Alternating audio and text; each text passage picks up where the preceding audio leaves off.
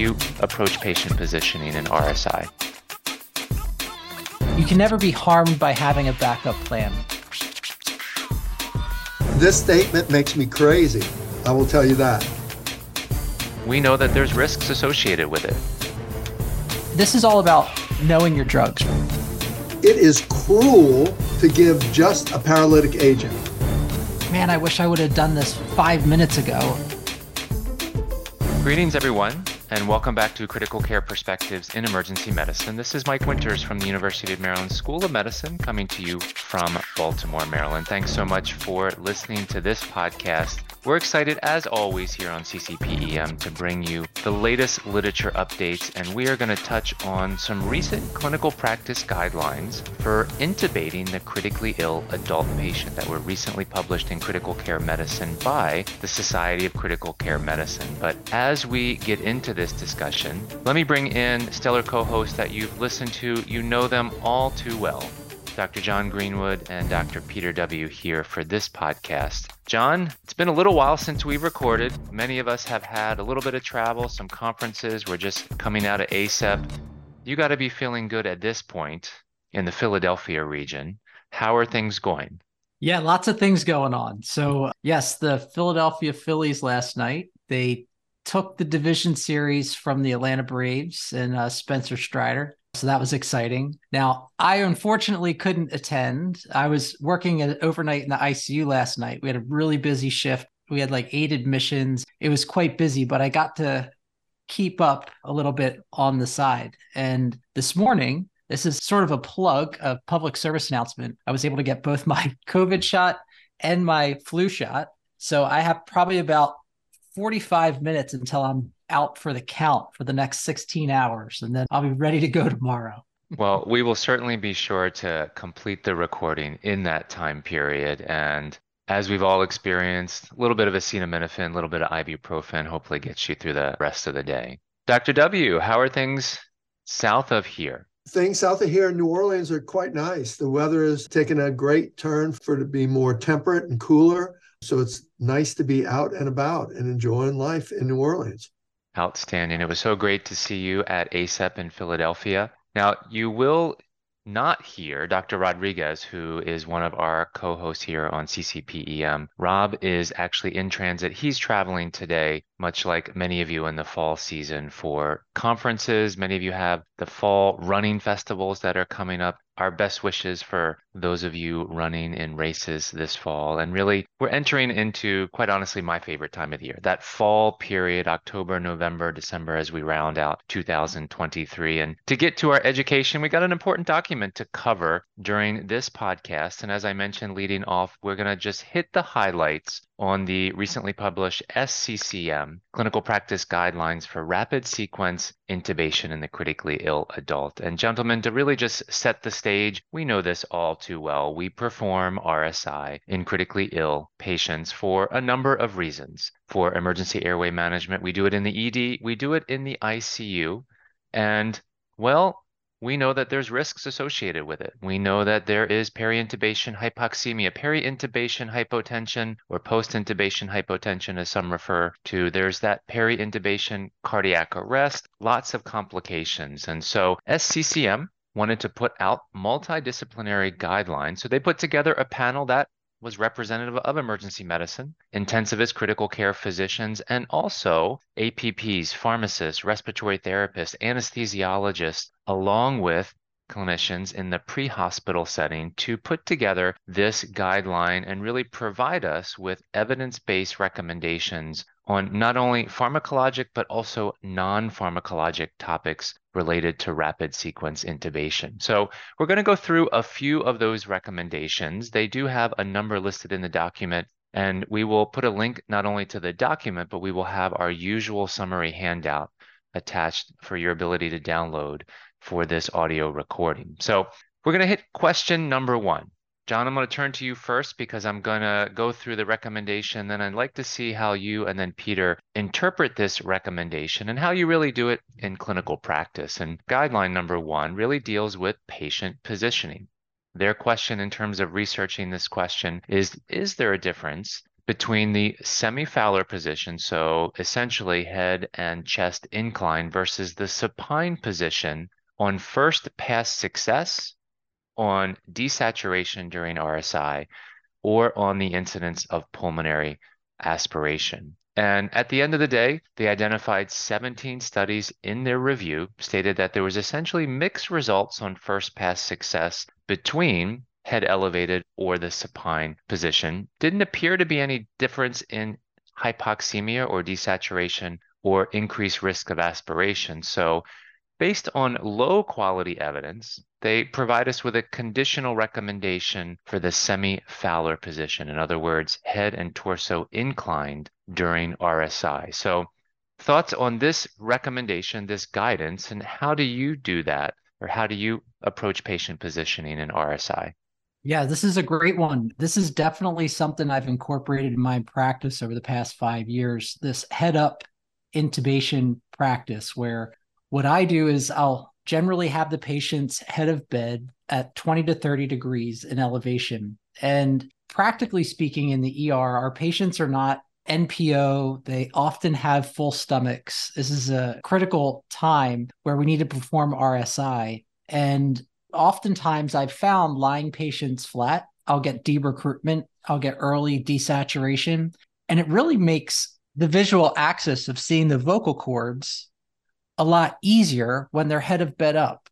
And so I'm glad to see they've looked at the evidence, and it does appear that they are also aligned with including this in practice. Certainly, the level of evidence may not just be there yet, but certainly something I do on a daily basis. Great initial portion of this discussion, John. I agree with you in terms of patient positioning. Peter, I'm interested in your thoughts on this initial recommendation to start this document and discussion off and how you play things out. Right. And I think that this is critically important, particularly with our patient populations with elevated BMI, because to place that patient in a supine position physiologically makes things more difficult, and then anatomically for visualization makes things more difficult. So in the semi-Fowler position, we had a case yesterday that had we not done it during this intubation for a very difficult patient who was 5'7" and came in at 280, who had sudden onset change in mental status. Had we not had him in that position to intubate him, it would not have happened. It was a very difficult intubation as it was. Had he not been in that position, I think it would have been almost tragic. We would have had to use either an extraglottic device or go to surgical pretty quickly. Outstanding. So really, I think all three of us favor that patient positioning, and it's really critical when performing RSI in the critically ill patient. Well, let's move on to the second topic they cover, and that is pre-oxygenation. Really interested in your thoughts. Peter, I'm going to go to you first after providing the background. So in essence, the question they sought to answer with their review of the literature pertains to pre-oxygenation in the critically ill adult. Is there a difference between high flow nasal cannula, face mask, bag valve mask ventilation, or non-invasive positive pressure ventilation when pre-oxygenating the critically ill adult patient, looking at the incidence of desaturation, gastric insufflation, or once again, the incidence of pulmonary aspiration. Quickly, overall, they found 13 studies that evaluated this particular question and overall found that high flow nasal cannula actually reduced rates of oxygen desaturation, increased that safe apnea time that we're looking to perform or looking to do with pre-oxygenation when compared to face mask. Now, overall, it didn't seem to have any effect on aspiration risk. And really, they didn't find any significant evidence around the incidence of cardiovascular collapse using these varied methods of pre-oxygenation. So based on low quality evidence, they provide a conditional recommendation and actually suggest we think about pre-oxygenation using high flow nasal cannula during laryngoscopy and consider using non-invasive ventilation when we have patients that have severe hypoxemia, defined in this document by a P to F ratio less than 150. So, Peter, let me turn to you. Are you using high flow nasal cannula frequently for pre-oxygenation and during laryngoscopy in critically ill patients? So I think first and foremost, this is an enormous game changer with a high flow nasal cannula. I think it should be a standard for all intubations. We can't predict who's going to get into trouble in a small percentage of those patients, but this is not a harmful intervention that can actually buy you time. And so it's a standard regardless of the patient that I interact with, right? Whether it's a pediatric patient who has presumably robust cardiopulmonary reserve, I will use it. I will use it in healthy adults and I will use it in sick adults. There is the indication to use non-invasive positive pressure ventilation for those patients who, with the other interventions we use, whether it be high flow nasal cannula in addition to high flow mask, that we're not reaching our goals, then try and attempt those goals with non-invasive positive pressure ventilation. But those are the more rare cases, not the routine. But the routine for me now is having high flow nasal cannula. I'd be interested to know what you guys do. Yeah, John, let me turn to you. So yeah, Peter, those are all really good points.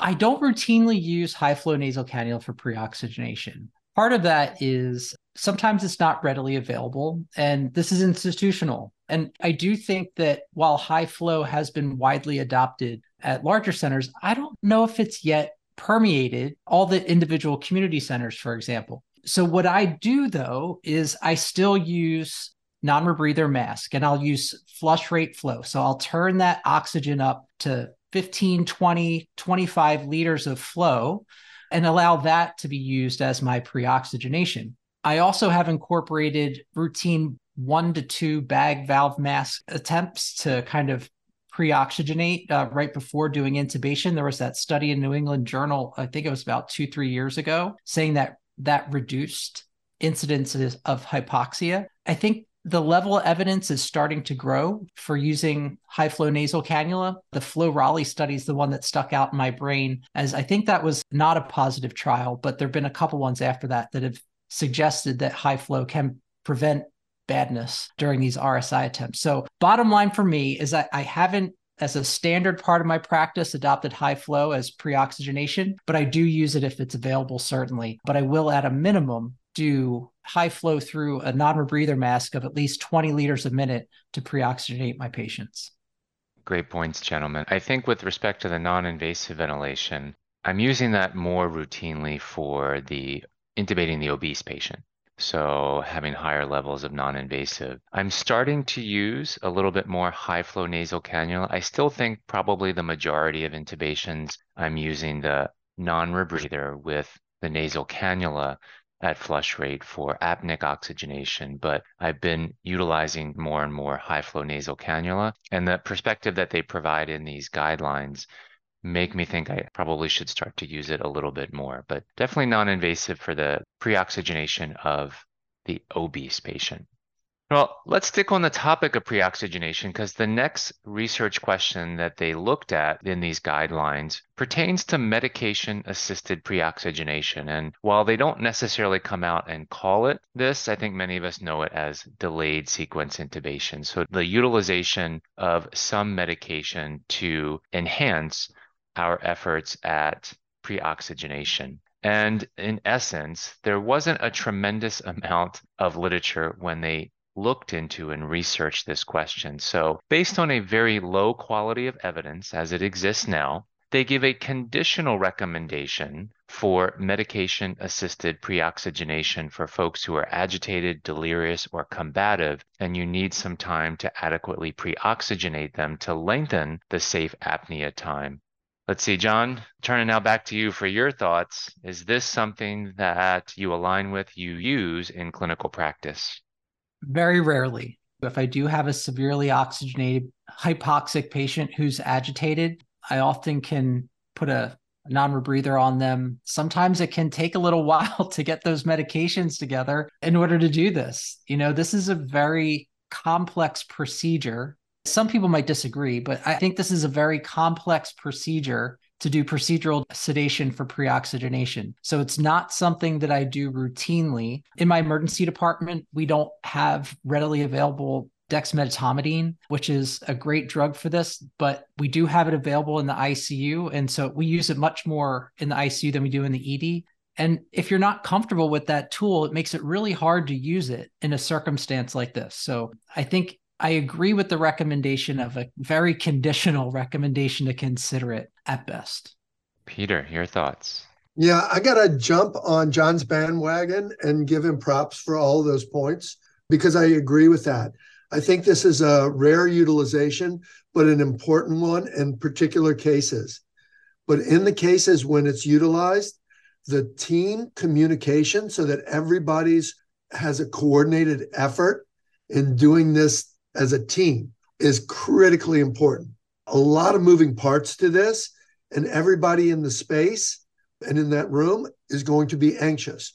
You know, when the patient's anxious and combative, that kicks it up a substantial level of anxiety towards a high risk procedure. And so, if your medication can de escalate that, that's the goal, right? And then everybody can be calm and can do their jobs. However, if you have a combative patient and you give a drug that removes airway reflexes and depresses respirations, then you're in trouble, right? And everybody's more anxious, not less anxious. And it could be a cluster.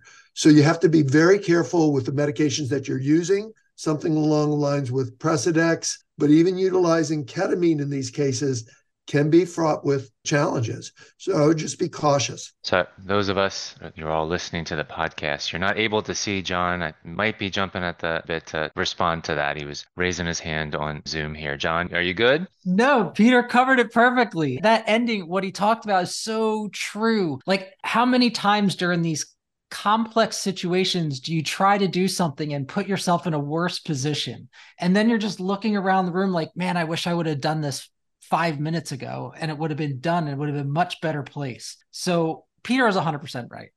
As we often say that he is. Great wisdom there. So well said, gentlemen. Peter, I'm going to start with you on this one. And this actually is a little bit surprising to me in this document. So the next area that they looked at is placement of an NG tube to decompress the stomach prior to intubation. And really what they were looking at is, does an NG tube placement prior to intubation decrease the incidence of vomiting and aspiration? And quite honestly, of these handful of things that we're reviewing here on the podcast, I think it's the only one that they have as a best practice statement to place an NG tube for decompressing patients prior to RSI. So I don't feel that this is something we're commonly doing in the ED. What are your thoughts on this particular statement?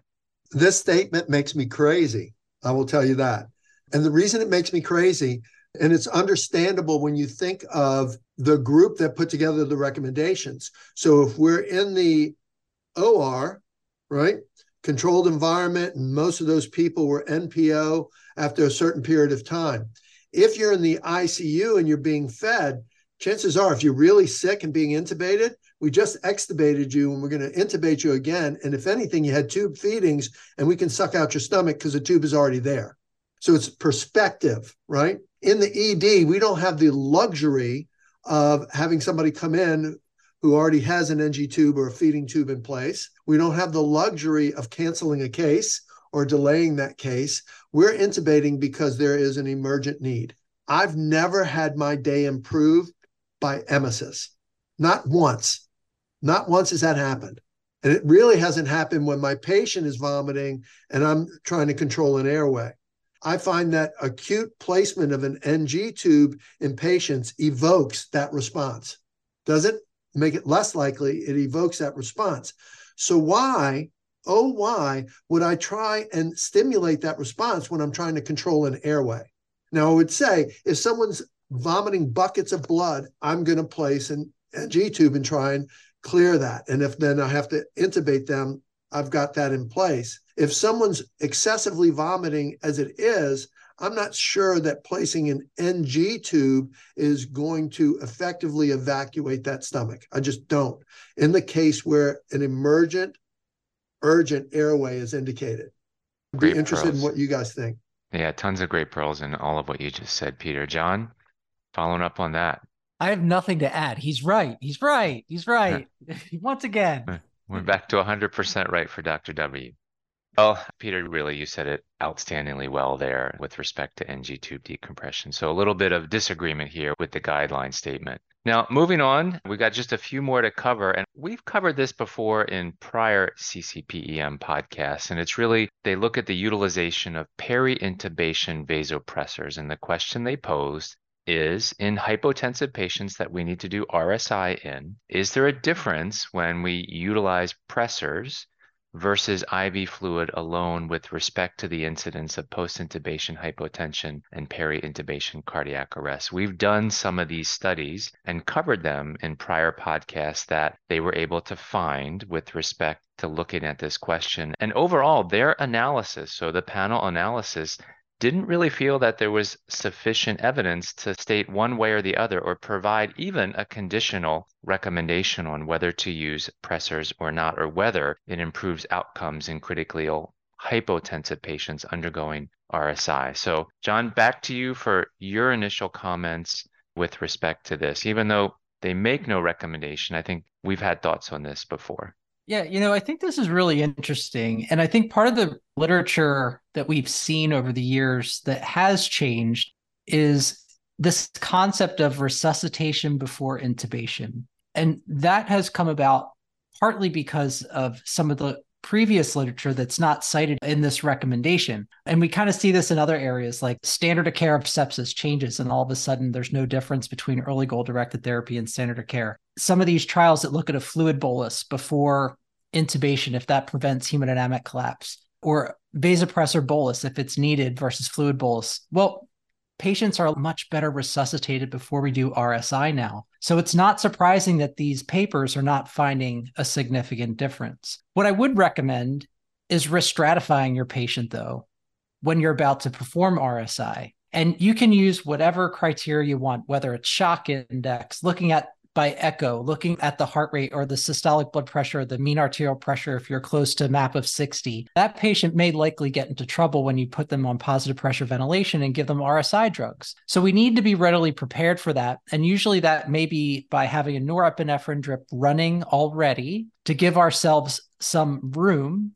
in blood pressure before we perform RSI, or be ready and prepared with some sort of vasopressor, whether it's phenylephrine or some other push dose medication, just in case. You can never be harmed by having a backup plan. And that's what we do best in the emergency department, is to have a plan A, B, C, and D. And again, this is going to be a team-based approach. If you're at the head of the bed doing the procedure, you have someone at the foot of the bed watching the monitor and talking to their nurse so that you can kind of have that communication while you're focused on the task at hand. So while the evidence may not be robust in this area, this is something I routinely incorporate in my practice, and I have routinely used, even though I thought I was going to be safe in performing this procedure. So certainly for me, I recommend its use. And while the evidence isn't 100% there, it's worth reading. Yep, completely agree. Peter, your thoughts? I have very little to add to John's comments because I agree 100% with that preparation and anticipation is a large part of this game. And if you mixed a norepi bag and you never used it, that's not expensive care medicine. That's $10, right? Much prefer that as opposed to allowing someone to be hypotensive. We know the data, whether it's pre-hospital, in OR, or in the ICU, that hypotension is a really bad thing, and we should be avoiding it and treating it aggressively. All right. Outstanding pearls. This is such an awesome podcast. Well, Peter, I'm going to turn to you, but let's tackle the next two questions at the same time. They deal with the induction agent. The first of those next questions is they simply wanted to know, well, in critically ill adults who are hemodynamically labile, so perhaps unstable, and you go to intubate them, should you use a sedative hypnotic agent with your neuromuscular blocking agent or just the neuromuscular blocking agent alone? And then as a follow-up, they asked, is there any difference between induction agents? Specifically, is there any difference between etomidate compared to ketamine, compared to midazolam, or compared to propofol in terms of patient mortality, post-intubation hypotension use, or the need for vasopressors? And so in terms of that first one, The evidence that they looked at was very scant, but they do recommend administering a sedative hypnotic agent with your paralytic. And in regards to the second, also based on moderate quality evidence, they state there's really no difference between etomidate and the other induction agents. So let me get your thoughts on one, whether to use a sedative with the NMBA, and then two, do you have a preferred induction agent? So great questions. The first one is, should we be giving an induction agent with the paralytic, even in sick patients, even when it's time compressed? These are bang, bang administration medicines. So it's not, I'm pushing the induction agent, then I'm going to wait to see if there's an effect, then I'm pushing the paralytic. They should be given immediately after each other, right? 1, 2. It is cruel to give just a paralytic agent. And we know the awake trials and things like that, that people are aware of their surroundings, and as high as approaching 5% of those people can recount what happened to them in the resuscitation area, peri-RSI, and even after the push of a paralytic. So they should be receiving a sedative. Other than that, that's just, for me, it's cruelty. The second piece is which agent to use. I am less caught up in which agents to use as opposed to which agents probably not to use, and probably not using a propofol and probably not using a Versed for fear of lowering blood pressure needlessly. And I would steer away from those, more along the lines of an etomidate or a ketamine, and I'm fine with that. And I like ketamine in the setting, frank hypotension, even though the data is not pressing towards that. From a physiologic standpoint, it makes sense to me. Sounds great. John, additions to what Peter just said?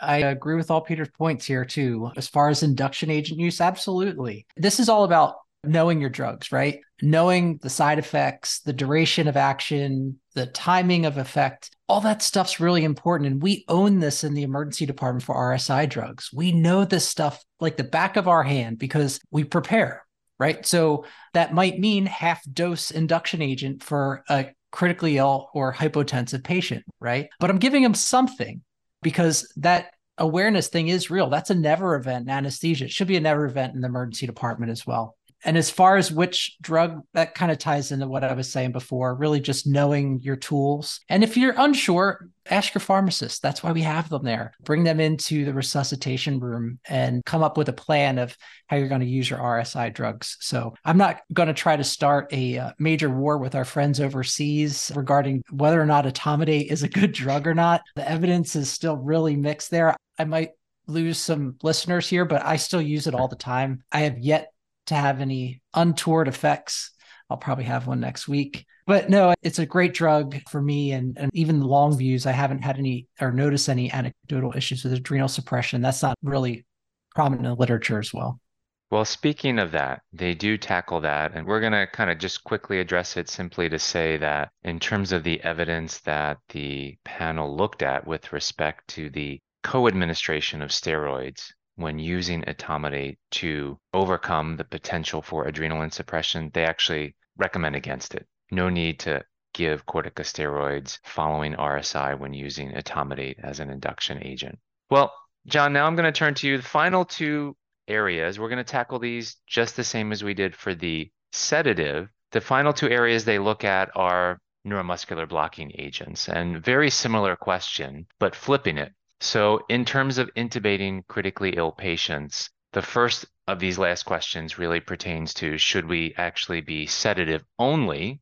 And then when choosing a neuromuscular blocking agent, succinylcholine versus rocuronium. What they looked at with respect to essentially a sedative only intubation, well, they recommend against that. Really, they have a strong recommendation to provide a neuromuscular blocking agent when using a sedative for rapid sequence intubation in the critically ill adult. And to cut to the chase in terms of rocuronium versus succinylcholine, they took a look at over 30 studies that evaluated succ versus roc.